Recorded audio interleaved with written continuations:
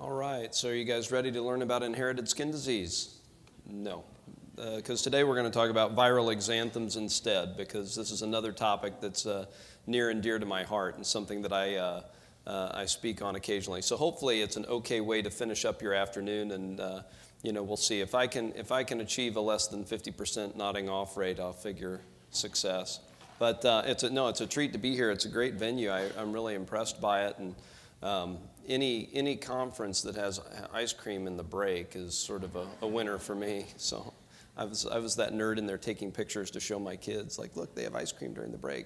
Work is fun. But anyways, so we're going to talk about viral exanthems because you can't be in dermatology without recognizing viral exanthems. And there's a whole bunch of different pearls in this talk. Some of them are scattered throughout the talk. Some of them are in a slide at the end. I don't have any relationships with industry, good or bad, really, just none. So nothing to worry about there. So what do we mean by exanthem? I like to be clear on definitions because I don't know about you guys, but the term viral exanthem is something I use quite freely in my practice to explain away some of those rashes that I don't really know what they are. And so typically when I use the word exanthem, I'm saying that I'm seeing an eruption on the skin that is probably a symptom of some general disease, and usually that's something infectious, and we can certainly have exanthems associated with bacterial infections, but viral infections are the classic ones. And an enanthem is the same process but on a mucosal surface, so it doesn't have to be in the mouth, but most classically it is. So we're going to start out because I think this is an illustrative case, and sort of,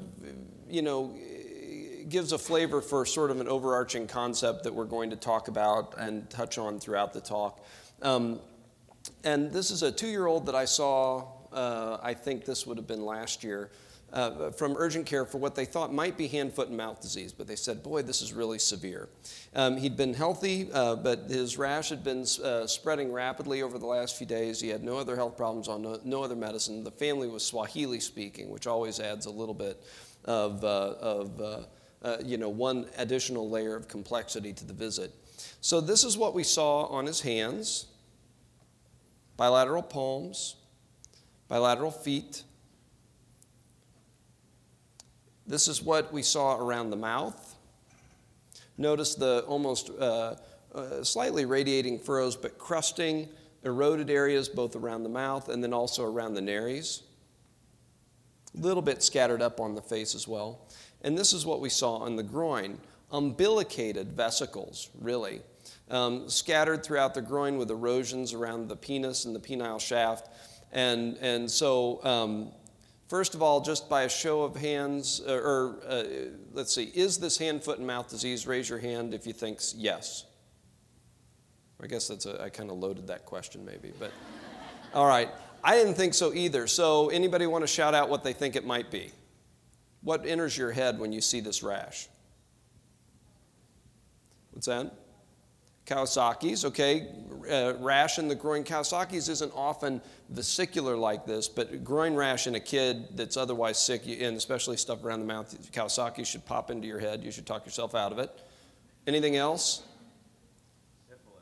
Syphilis, wow, that's a good one. No, but with his ethnicity, so syphilis, a great imitator, can look like anything, probably should always enter your head for any patient you see. EM, okay, that's a good thought. The rash on the palms and soles, a little bit targetoid, vesicular areas elsewhere. That's good, I like that one. What about umbilicated vesicles? Is that a buzzword for any of you? Molluscum? Or molluscum are more umbilicated papules that are solid. What about vesicles? Varicella, good, or herpes family virus infections, HSV, VZV. So I looked at this kid and I thought, this is eczema herpeticum. He's got disseminated herpes virus infection. Put him on acyclovir. He got better. I thought, boy, John, you're a really good pediatric dermatologist. Because I clearly didn't think it was hand, foot, and mouth disease. And that's, I think, you guys all picked up on that.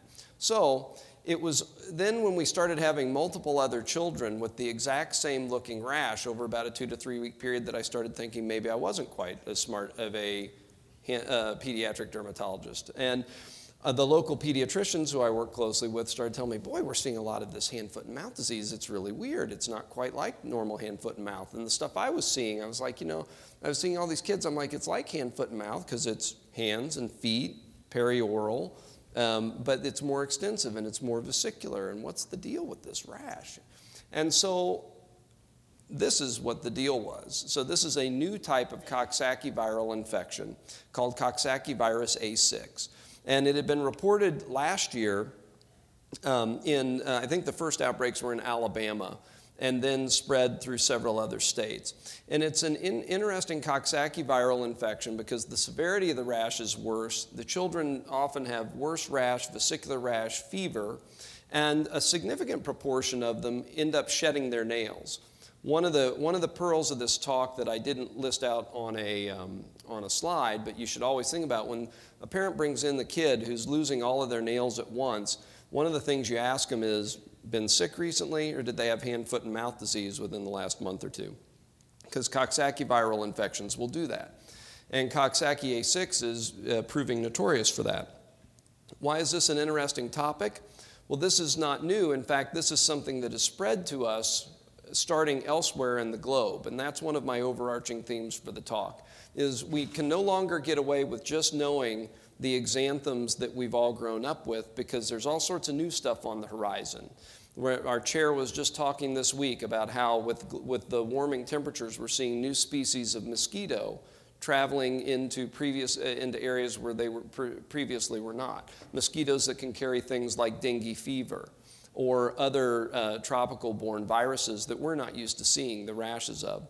In the case of A6, it started in Taiwan, spread to France, Japan, and is now in the US. And there was a major outbreak in the Midwest this past year. So something to be aware of. So I'm going to skip this slide. It'll be in the handout. We'll talk about this more.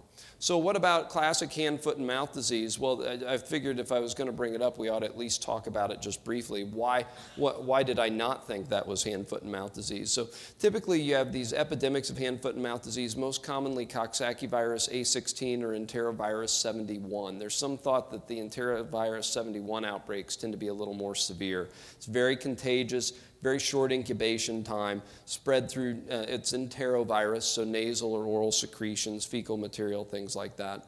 And you get rapid viremia and a fairly rapid infection. It cycles. Like a lot of these viral infections, for reasons that I at least don't understand, but if any of you have insight, let me know, there's cycles to these outbreaks. In the case of hand, foot, and mouth, it tends to be about every 3 years. It tends to be worse in the younger kids, not so bad if an adult picks it up. Rarely there are complications from it. Most of the time it's just a nuisance.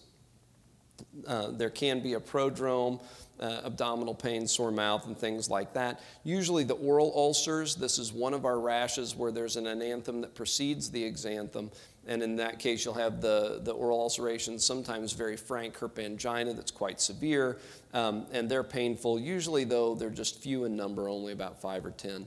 And then you get the classic exanthem of hand, foot, and mouth, and this is what was different about the A6 kids. They didn't have these nice sort of linear oval vesicles scattered on their hands and feet. Their hand and foot ulceration, or lesions, weren't ulcerated. They looked a little bit more like erythema multiforme. So anyhow, just a nice little review of hand, foot, and mouth disease. But by and large, this is the kind of viral exanthem that I see most commonly, and I'm guessing, if you have sort of an unrestricted practice and are seeing kids from, just kind of walking in the door, you see this stuff, sort of a blotchy erythematous eruption in a kid that maybe had a fever and a little bit of a runny nose a few days before.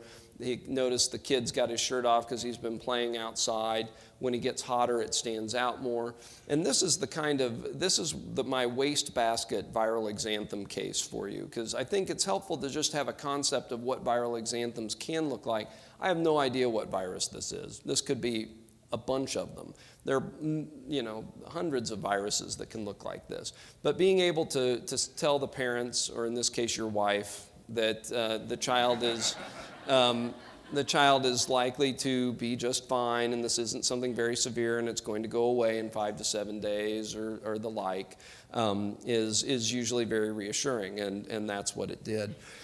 Now, there is going to come a time in probably the next 5 to 10 years where we have a much better idea of what virus triggered that exanthem. We're getting much better lab testing now. Now, 10, 15 years ago, it was based on serology. Now we've moved to the DNA level.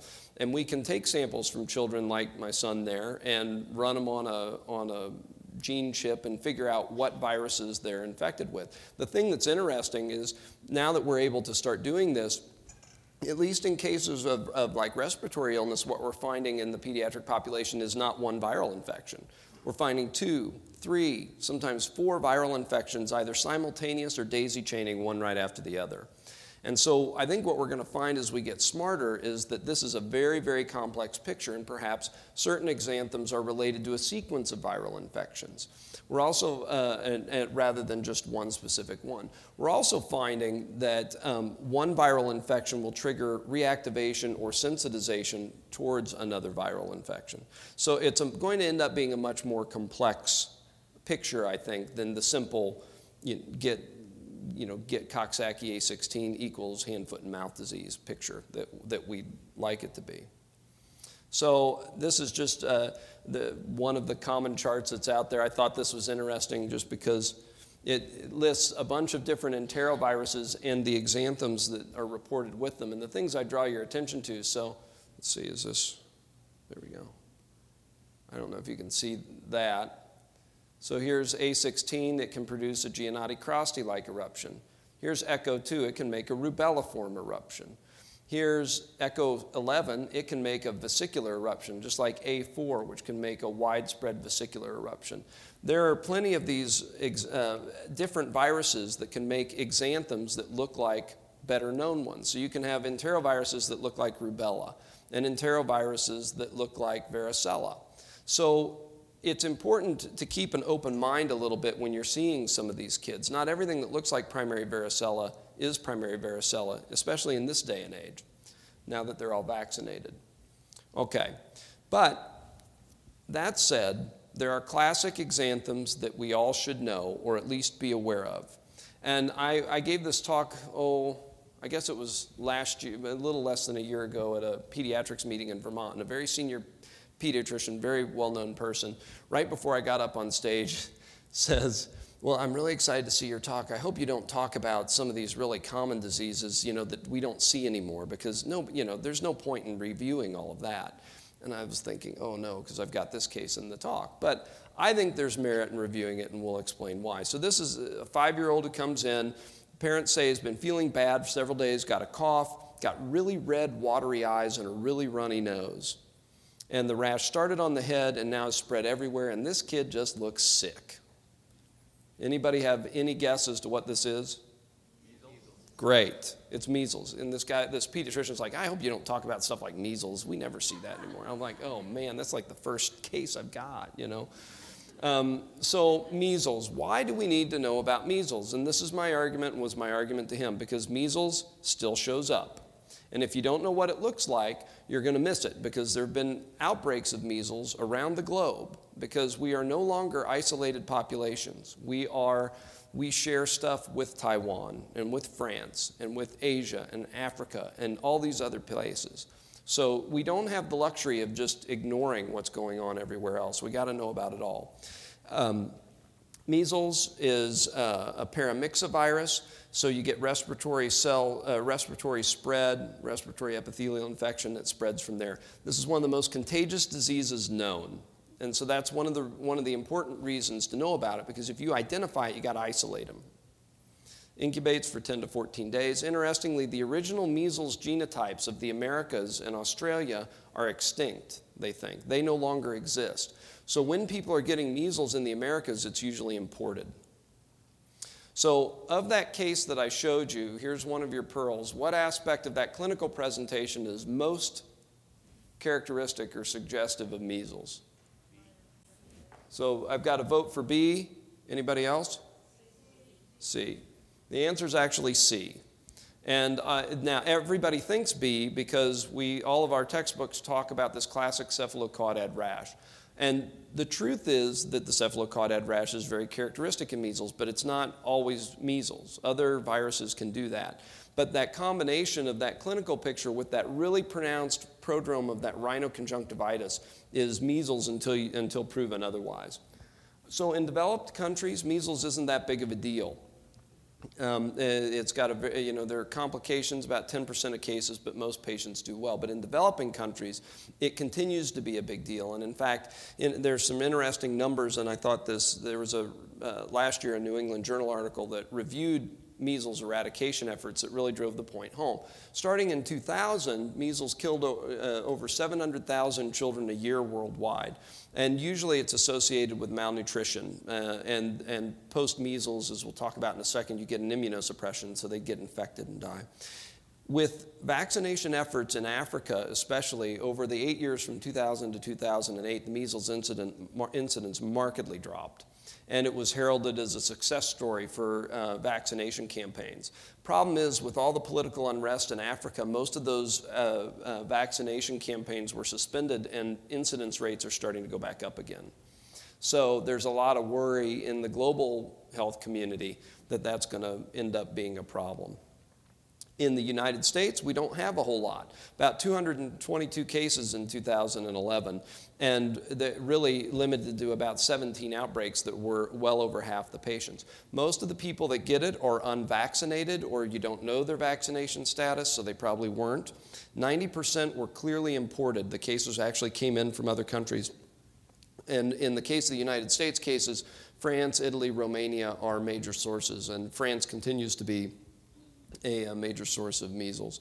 And the patients overall did well. But again, these are the cases that got diagnosed, right? I mean, these are the ones where somebody looks at it, says, I think that might be measles. They do the testing, and the state authorities get brought in. Who knows how many cases were out there that never got picked up? So you got to know what you're looking for. We talked about the prodrome, so you've got the fever, the cough, and that rhinoconjunctivitis, those really red injected eyes. It's very significant. Then there's the enanthems of most of these illnesses are not that specific, but in the case of measles, as I'll show you in a second, the enanthem, it can be very helpful if you know what to look for and if you catch them at the right time. And this is the so-called Koplik spots, these little gray-white papules on the buccal mucosa that show up about a day or two before the skin rash happens. There's just a little study, and I just put these numbers in for you, looking at the efficacy of Koplik spots, looking at sort of sensitivity and specificity. And they actually looked pretty good for being sensitive but especially specific in the case, in suspected cases of measles. So looking for Koplik spots or remembering, hey, I need to look in their mouth, can be helpful if you notice those gray-white papules. It's not the case with every enanthem, but in the case of measles. Now, then you get this exanthem, as we talked about, cephalocaudad spread, starts often around the hairline or behind the ears and then moves down from there. Kind of spreads over 2 to 4 days and then fades in the same order in which it presented. You get these really bright erythematous macules that then somewhat coalesce.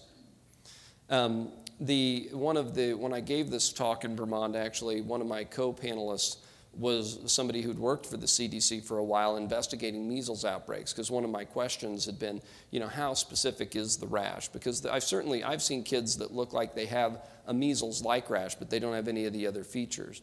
And her comment was, well, when she was investigating the measles outbreaks, she could tell the kids with measles just from the doorway. But it was the combination of factors. They not only had that perfect rash, but they were sick, they were febrile, their eyes were red, their nose was runny.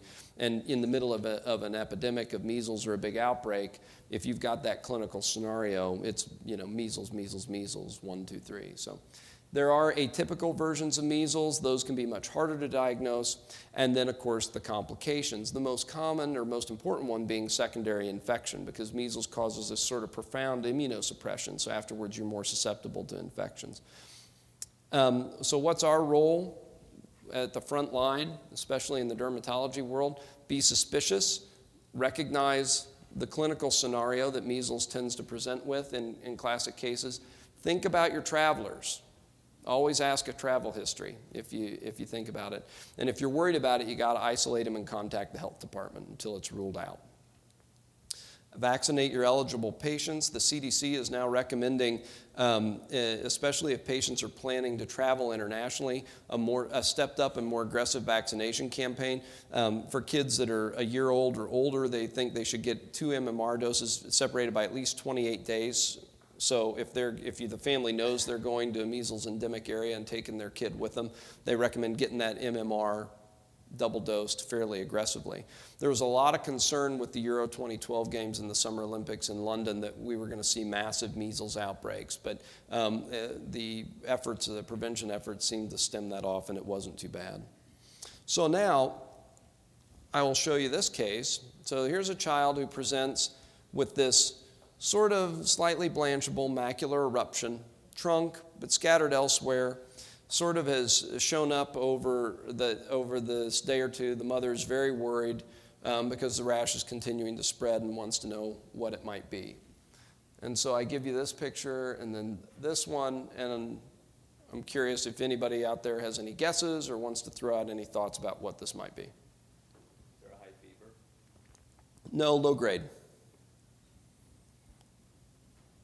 Did the fever start and then the rash come? Yeah. What's that? Roseola. Good. It wasn't super high. It was kind of a low-grade fever. Not that, as we'll talk about when we talk about roseola, that doesn't mean it wasn't, but good. So roseola is a good guess. My only other comment here is one of my lessons always in a dermatology talk is use the whole slide.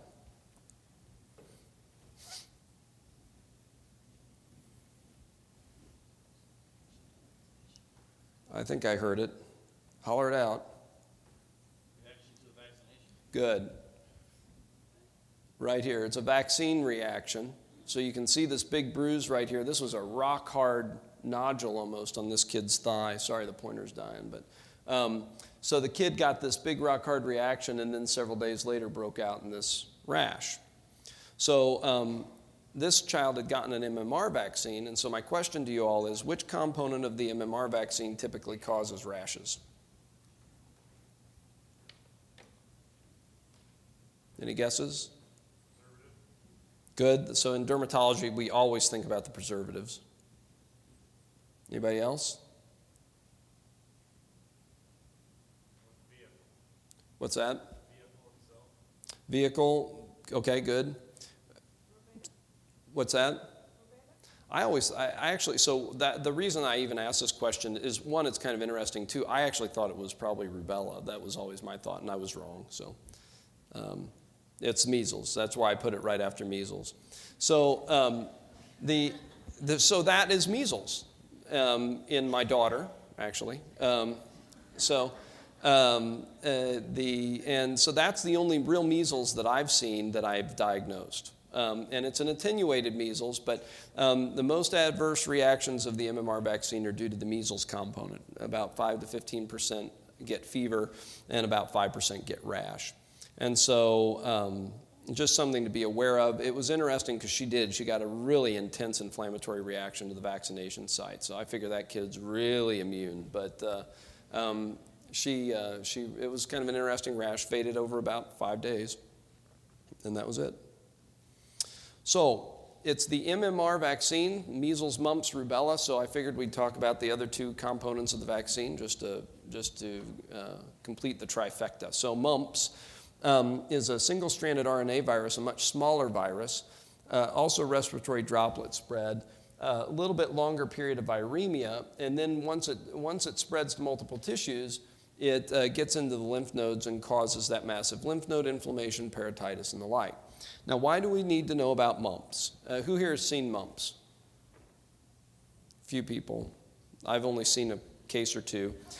Or had it, right? I could say that. I don't know if that counts or not. I think it should, personally. But so why do we need to know about it? Because, again, just like measles, the mumps incidence is increasing. There have been outbreaks in a variety of places. There was a large outbreak at university in Iowa. Typically, it's older patients when you get the outbreaks now.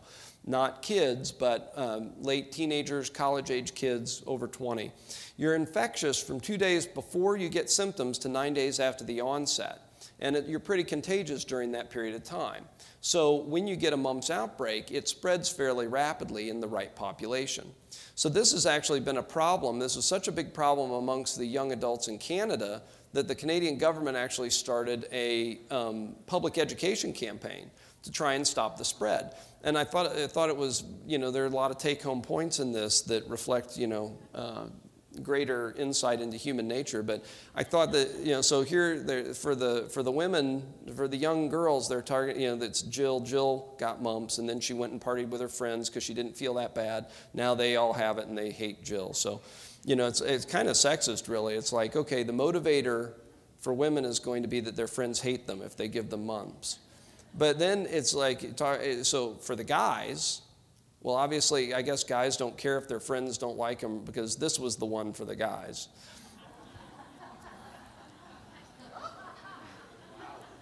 Right? So anyhow, that I don't even need to say a pearl there. That's just going to be etched in your memory. Sorry. But anyhow, but important enough that they mounted a public education campaign over it. So. The parotitis that is really one of the most pronounced findings. It can be unilateral or bilateral. They can also have multiple salivary glands affected, and it tends to get better after about a week. But importantly, about 20% of mumps infections are asymptomatic. So that's one of my other pearls for you all that's not codified in any place, but I think you should always be aware of is a viral illness is just in any individual patient is part of a potential spectrum of reactions that you can see. And that's also true for the exanthems. So in the case of mumps, not every kid that gets mumps gets something that's actually even clinically identifiable. About 20% of them are perfectly asymptomatic, minimal fever, nobody ever notices, yet they're still just as contagious as the next one. So something to think about. Why do we worry about mumps? Why do we even vaccinate against it? Well, about 15% of mumps infections will have some CNS involvement. In males, you can have the orchitis, which you'll never forget now. Although it's very rare to have true oligo or asthenospermia from those, they can have testicular atrophy afterwards. And very rarely there's deafness or more severe outcomes. Okay. And then lastly, rubella. Why do we talk about rubella? Well, we'll explain in a minute, partly because it's got skin findings, partly because it's in the MMR vaccine. It was first described in the German literature in the 1800s. That's why it was called German measles. Rubella means little red. That little red is in relative relationship to measles. Basically, rubella was the little red rash compared to measles, which was the big red rash. So rubella is a very small single-stranded RNA virus. Respiratory droplets spread again, and but its contagiousness, it is not contagious in the same way that measles is. It's not quite as contagious as measles is, but the patients are most contagious right around the time that rash appears. Importantly, up to half of cases of rubella are infectious but asymptomatic. So yet another one of these infections that tends to have a high proportion of asymptomatic cases. And this is how I remind our residents that it's a toga virus. Toga. Okay. There's a broad differential for rubella. In this day and age, especially in a day and age where some of the tropical, like the flaviviruses like dengue, may be making their way towards us, dengue rashes can look a lot like rubella rashes. And there are a few others as well. So there's a broad differential because the rash of rubella is not necessarily that specific. Rubella also can have a prodrome, kind of a typical viral thing, fever, headache, malaise. Lymphadenopathy sometimes is quite pronounced with rubella, sometimes fairly striking in that prodromal period, and that can be one of the clues, just like rhinoconjunctivitis is a clue for measles, that perhaps you've got rubella. But again, can be subclinical. There is an enanthem that's described little red papules, especially on the soft palate, the so-called Forsheimer spots, but it's not diagnostic. If you look in the mouths of kids with a variety of infectious illnesses, you'll often see these little red papules. The exanthem, which we were talking about, again, it's a cephalocaudad rash. It starts around the hairline and the ears, posterior ears, and spreads down from there. It just tends to be less intense, less noticeable. It's often the pictures of rubella rashes, it's harder to see the rash because it is the little red rash. Occasionally it's itchy. It fades a little more quickly than the measles rash, and also fades in sort of the same way, the same pattern in which it developed. And the rash disappears with the immune response and the the cessation of your viremia. So when the rubella rash fades away, you're no longer contagious. But while you've got the rash, you're contagious. Okay. So why do we even vaccinate for rubella if it's not that big of a deal to the patient that gets it? And there are really two reasons. One, interestingly, if you're a postpubertal female, there's a relatively high incidence of arthralgias and arthritis. I think this is fascinating, and I don't understand it at all. But this and both rubella and another virus that we'll talk about can do this. And why it's so discriminatory in the postpubertal female, I don't know, but somebody should figure that out because there's got to be something important there. And then most importantly is congenital rubella syndrome.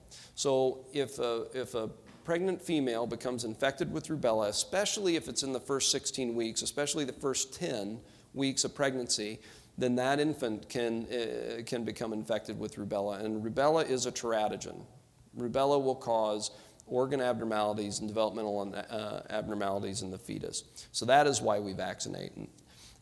If infants are exposed in the first trimester, up to 85% get infected.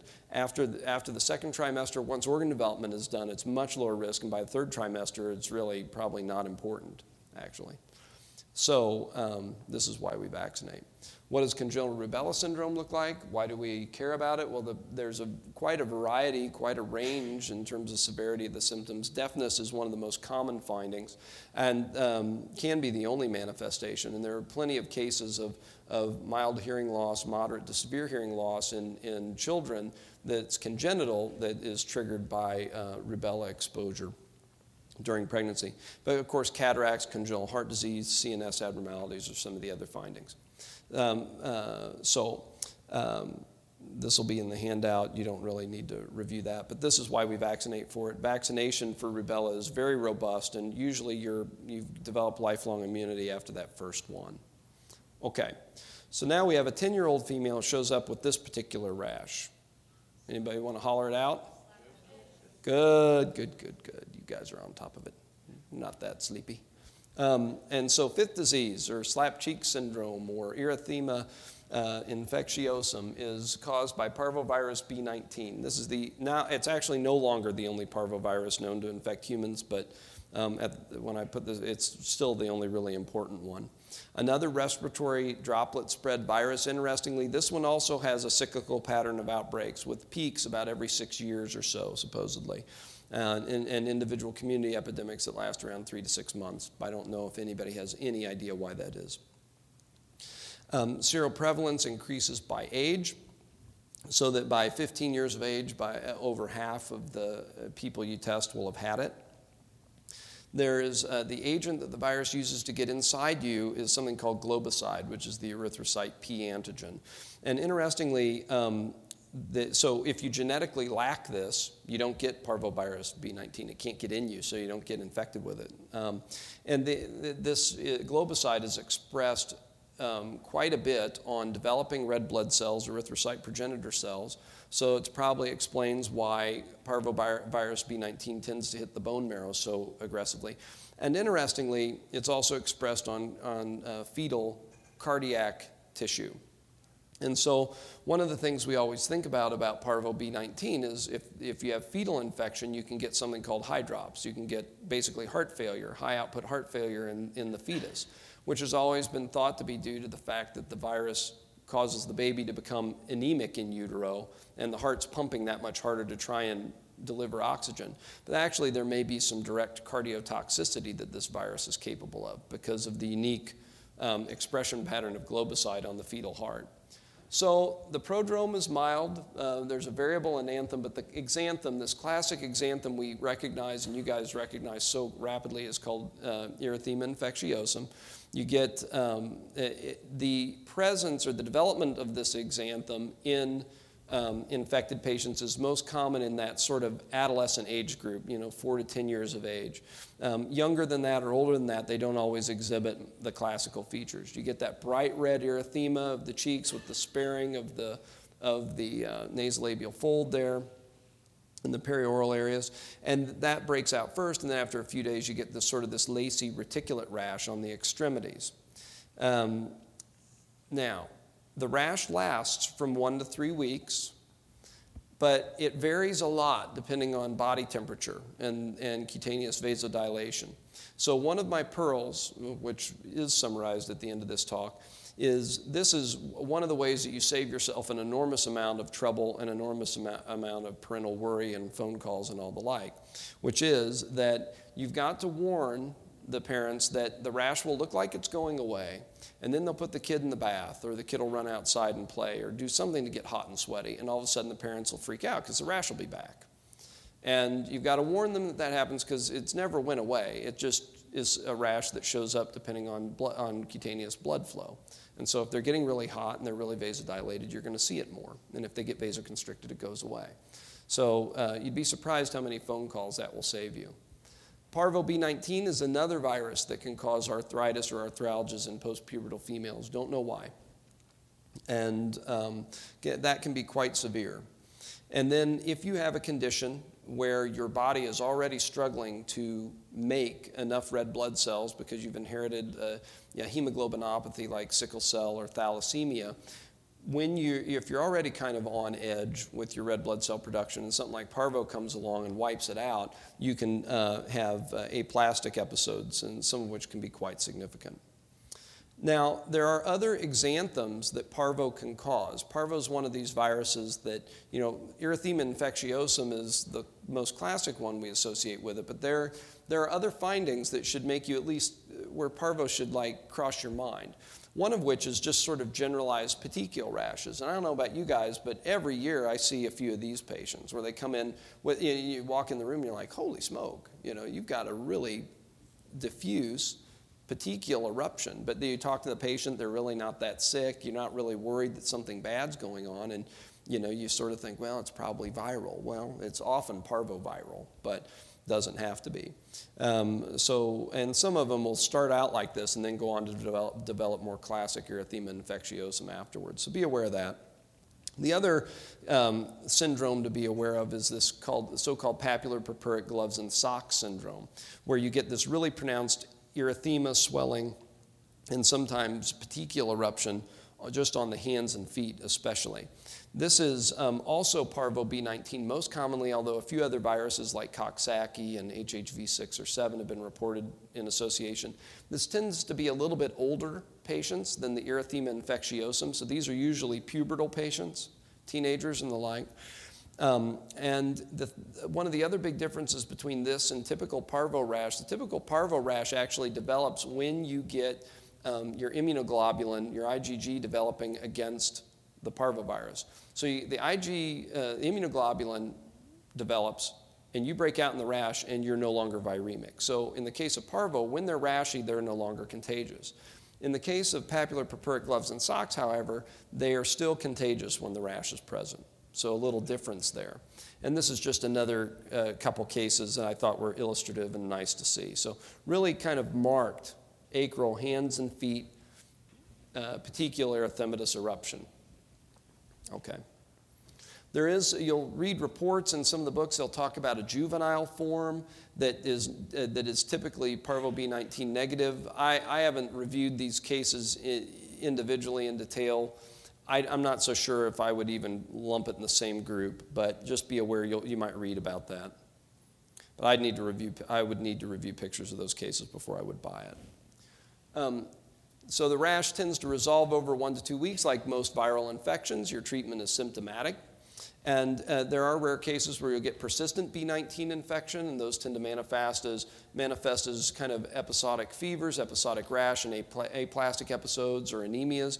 In those patients, the treatment is IVIG, and sometimes then when you go ahead and give them the IVIG, all of a sudden they get a really florid erythema infectiosum because, again, it's the immunoglobulin that precipitates that clinical finding. Okay.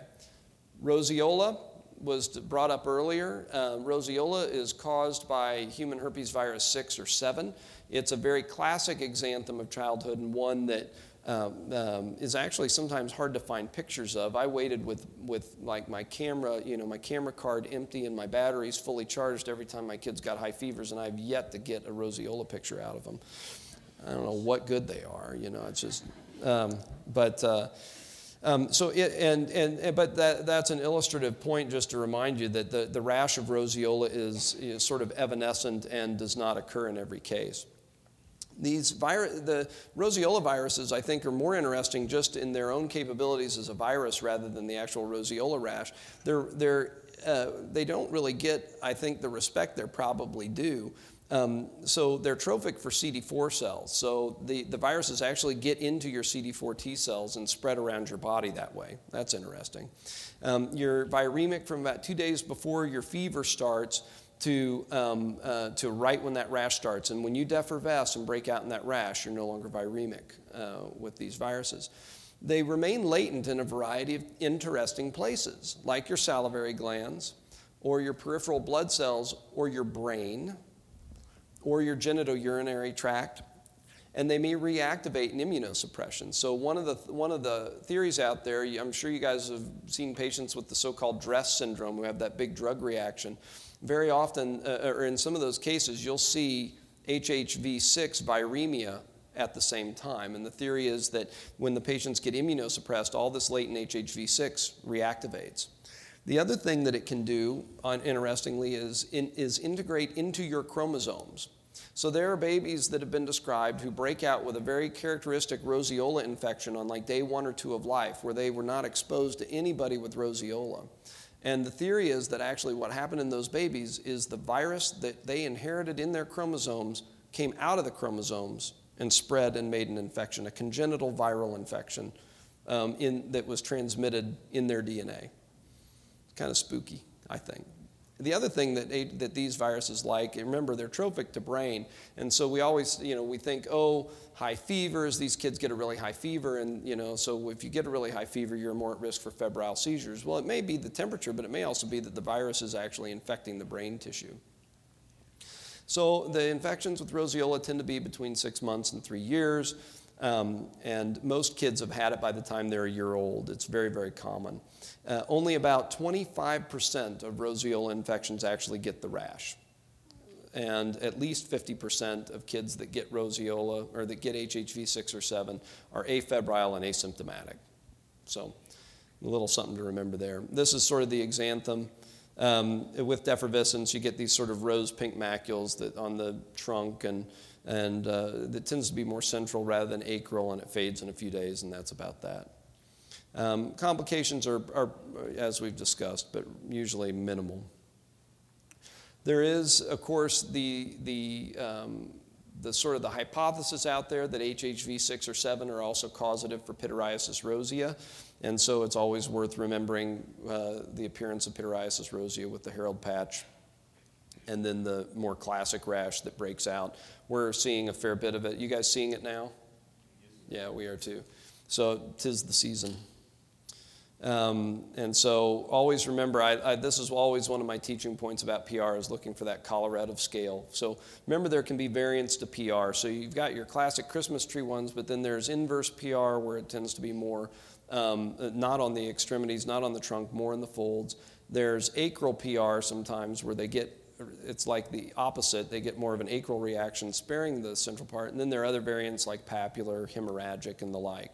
So sometimes the only clue, or the thing that really cements it as PR, is that finding a couple of those lesions with that classic colorimetric scale that helps you really sell yourself on it. And as was brought up before, in the case of PR, if you've got a sexually active patient who did not have a Herald patch, or if there's acral involvement, palm and sole involvement, you got to talk yourself out of secondary syphilis, always. Okay. This is a 16-month-old boy, had a cold recently, showed up with this rash for about a week, and it appears to be spreading, red bumps on the cheeks, on the arms and the legs and the behind. What do we think about this rash? Yay, good. So what is the most common cause of Giannotti-Crosty syndrome, or papular acrodermatitis of childhood, in the United States? Just holler it out. Great. It is Epstein-Barr virus. And anybody know what virus was that was causative of it when Jon A and Krusty first described it? So this is the reason for that question. Because Jon A and Krusty obviously are Italian, and it was hepatitis B, actually. So in Europe, for many years, after this was first described, these kids all got tested for hepatitis, and in the States they never found it. And what they found in the States is that it's Epstein-Barr. But when it was first described, and in Italy, it's still Hep B is still a common association. But other viruses can do it, as we'll talk about in a minute, as can immunizations. And so keep that in mind. You often will have a prodrome when it's virally related. Most of the time, these are younger children, 7, 6, 5, or less. Sometimes they'll have systemic findings, but usually it's just the rash. And a lot of the time, they're very happy otherwise. The rash itself, though, can be quite striking. This is one of those viral rashes that the clue is in the pattern, because the actual individual lesions, once you see enough of these, can vary.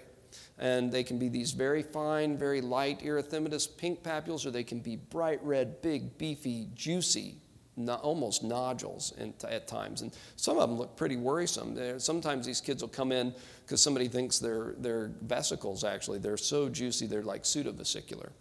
And the other important point about the Jon A Krusty rash is duration. Average is 2 to 3 weeks, but they can go even over 2 months. And so this is one of those rashes, again, it's like the parvo rash. You got to coach the patients and kind of get them to expect the worst. I tell people, I'm like, sometimes it's rare, but sometimes this rash will last for months. And so anyhow. This is just a recent article that'll be in the handout that just discusses the various vaccinations that have been reported to cause Jon A Krusty syndrome. And very recently, H1N1 was reported. H1N1 vaccinations were reported to cause it.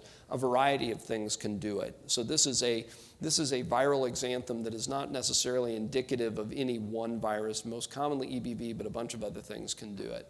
So more of a phenotype, as is this, which is called unilateral laterothoracic exanthem. So Jon A Krusty and unilateral laterothoracic exanthem are both characteristic viral exanthems, but they can be caused by a variety of viruses, and they're characteristic because of their patterning. And in dermatology, we all get comfortable with patterning, and this is a really striking one. So it tends to be younger kids, again, but it can be a little bit older. It's been reported up to around 10 years of age, but most of the ones I see are 2 or 3 or around in there.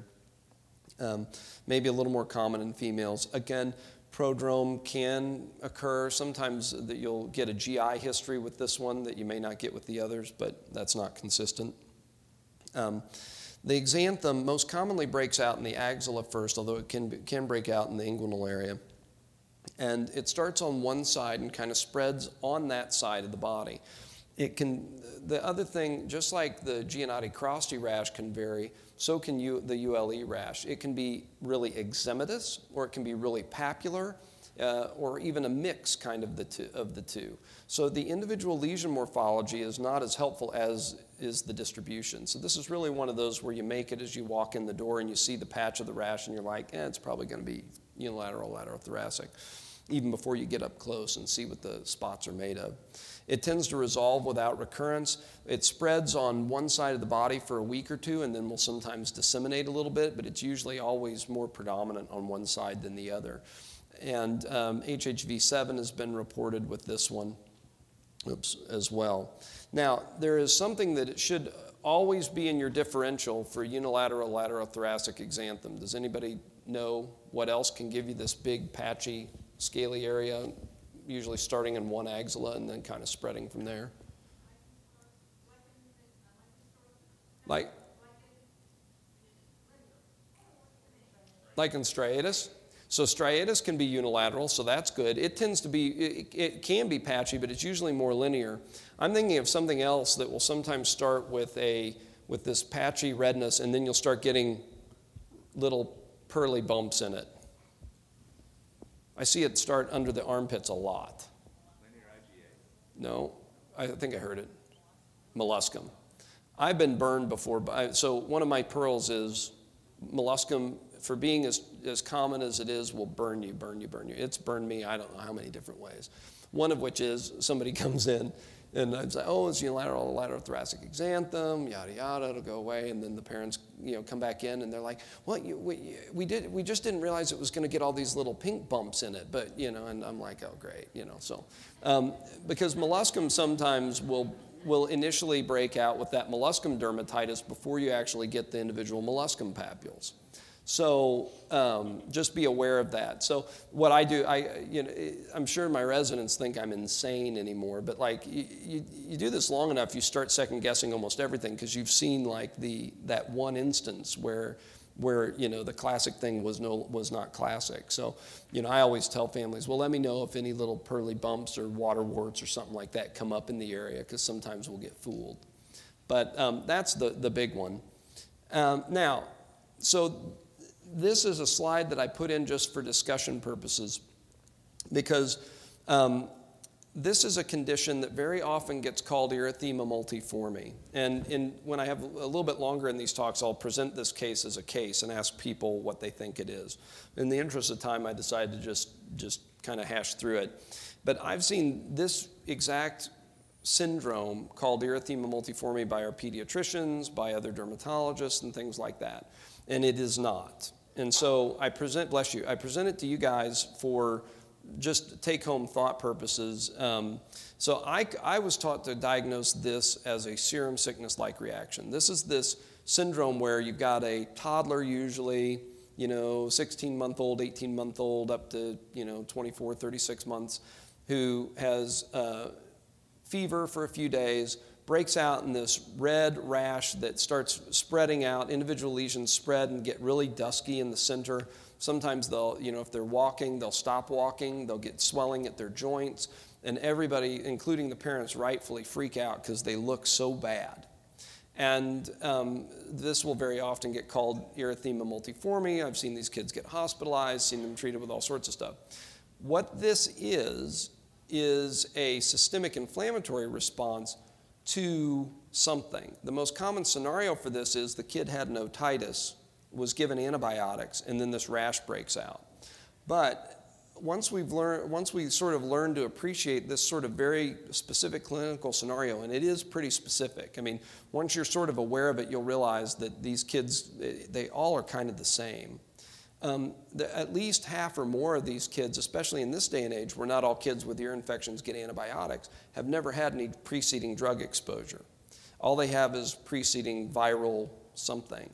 So I think of this condition as sort of a type of viral exanthem. Now, it's probably not just one virus that can do it, but this is a sort of a hypersensitivity reaction related to their preceding viral infection.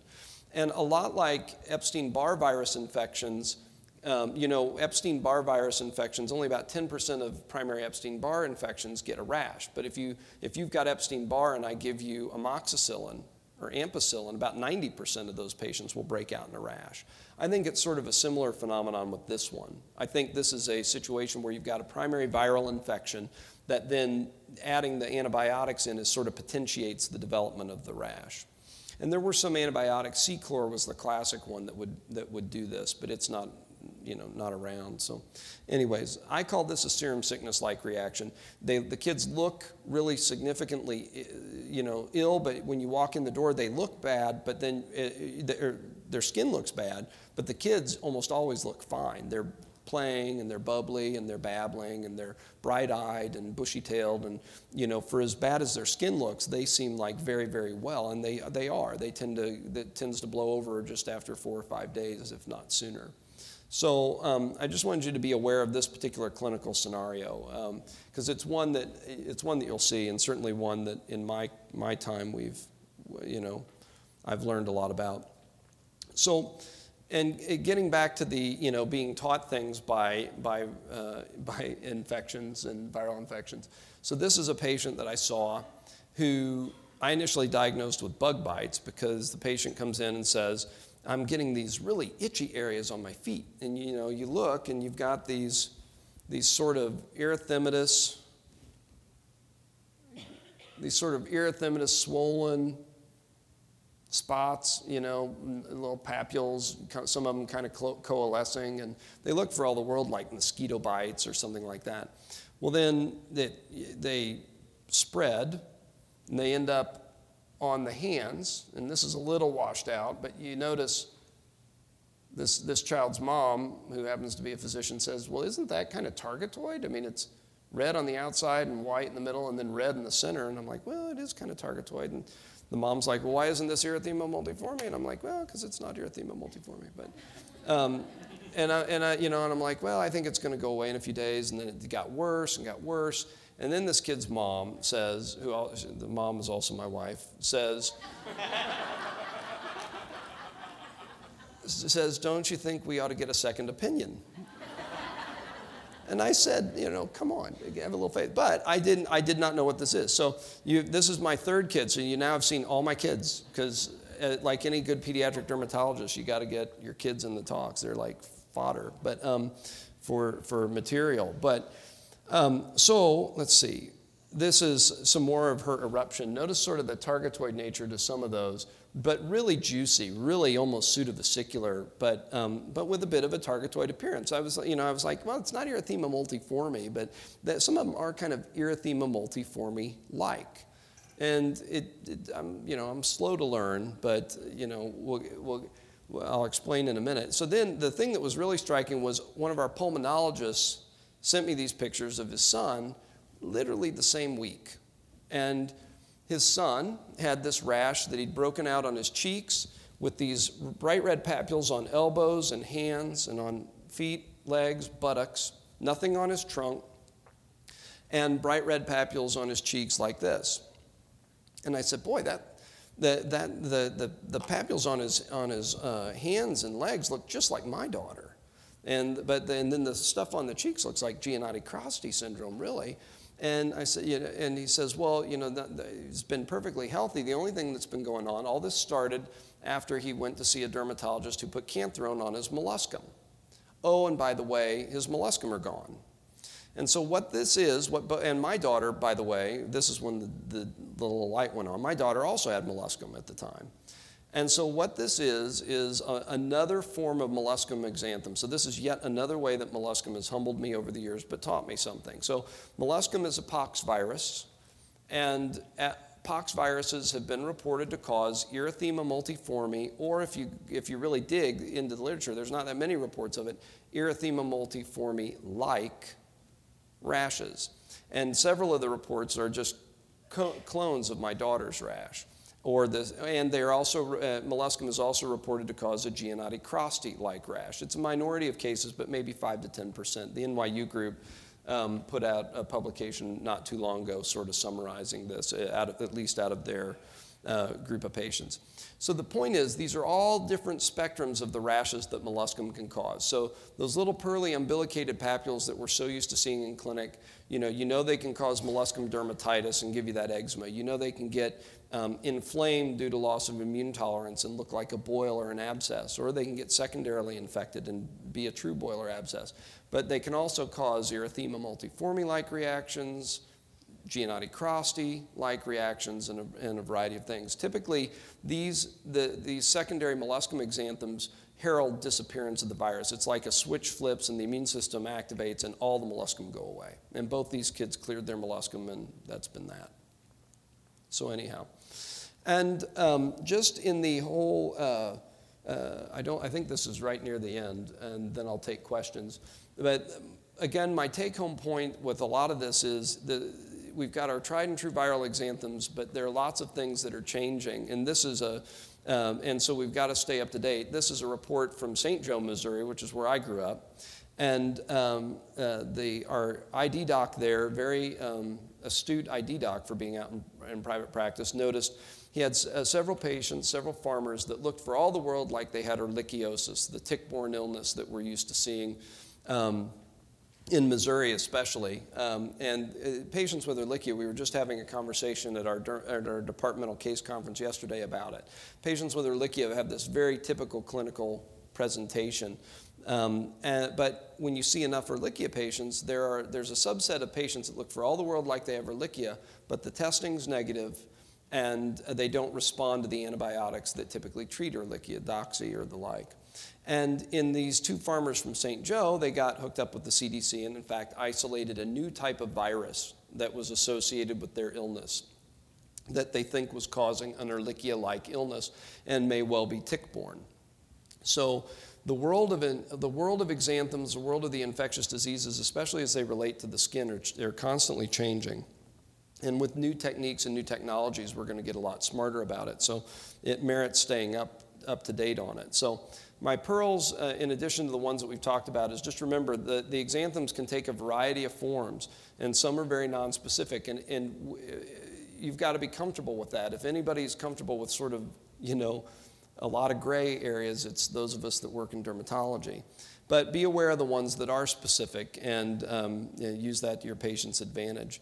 New viruses mean new exanthems and new things to look for. The Coxsackie A6 that we talked about at the beginning is a classic one for that, so stay up to date. The old viruses are hopefully give you classic exanthems, and so you've got to be aware of those. And for any of these, the treatment is almost always supportive. I find any of the viral reactions to be very, very difficult to do much with. Even systemic prednisone doesn't usually do much. So you're left really managing their itch and using all those skills that you've developed, taking care of the skin with all your other patients to try and get them through until that immune response dies down. And then we talked about the parvo rash. Make sure you counsel parents appropriately. That'll save you some phone calls and a lot of worry. Remember, the serum sickness-like reaction can be probably a post-viral thing, but certainly not related to a drug. And be aware of what that looks like. And lastly, be very wary, because molluscum, simple little molluscum, will humble you, no matter how good you think you are. So thanks. If you have any questions or you need any, my email's on here. Feel free to shoot me an email about this or anything. I appreciate it.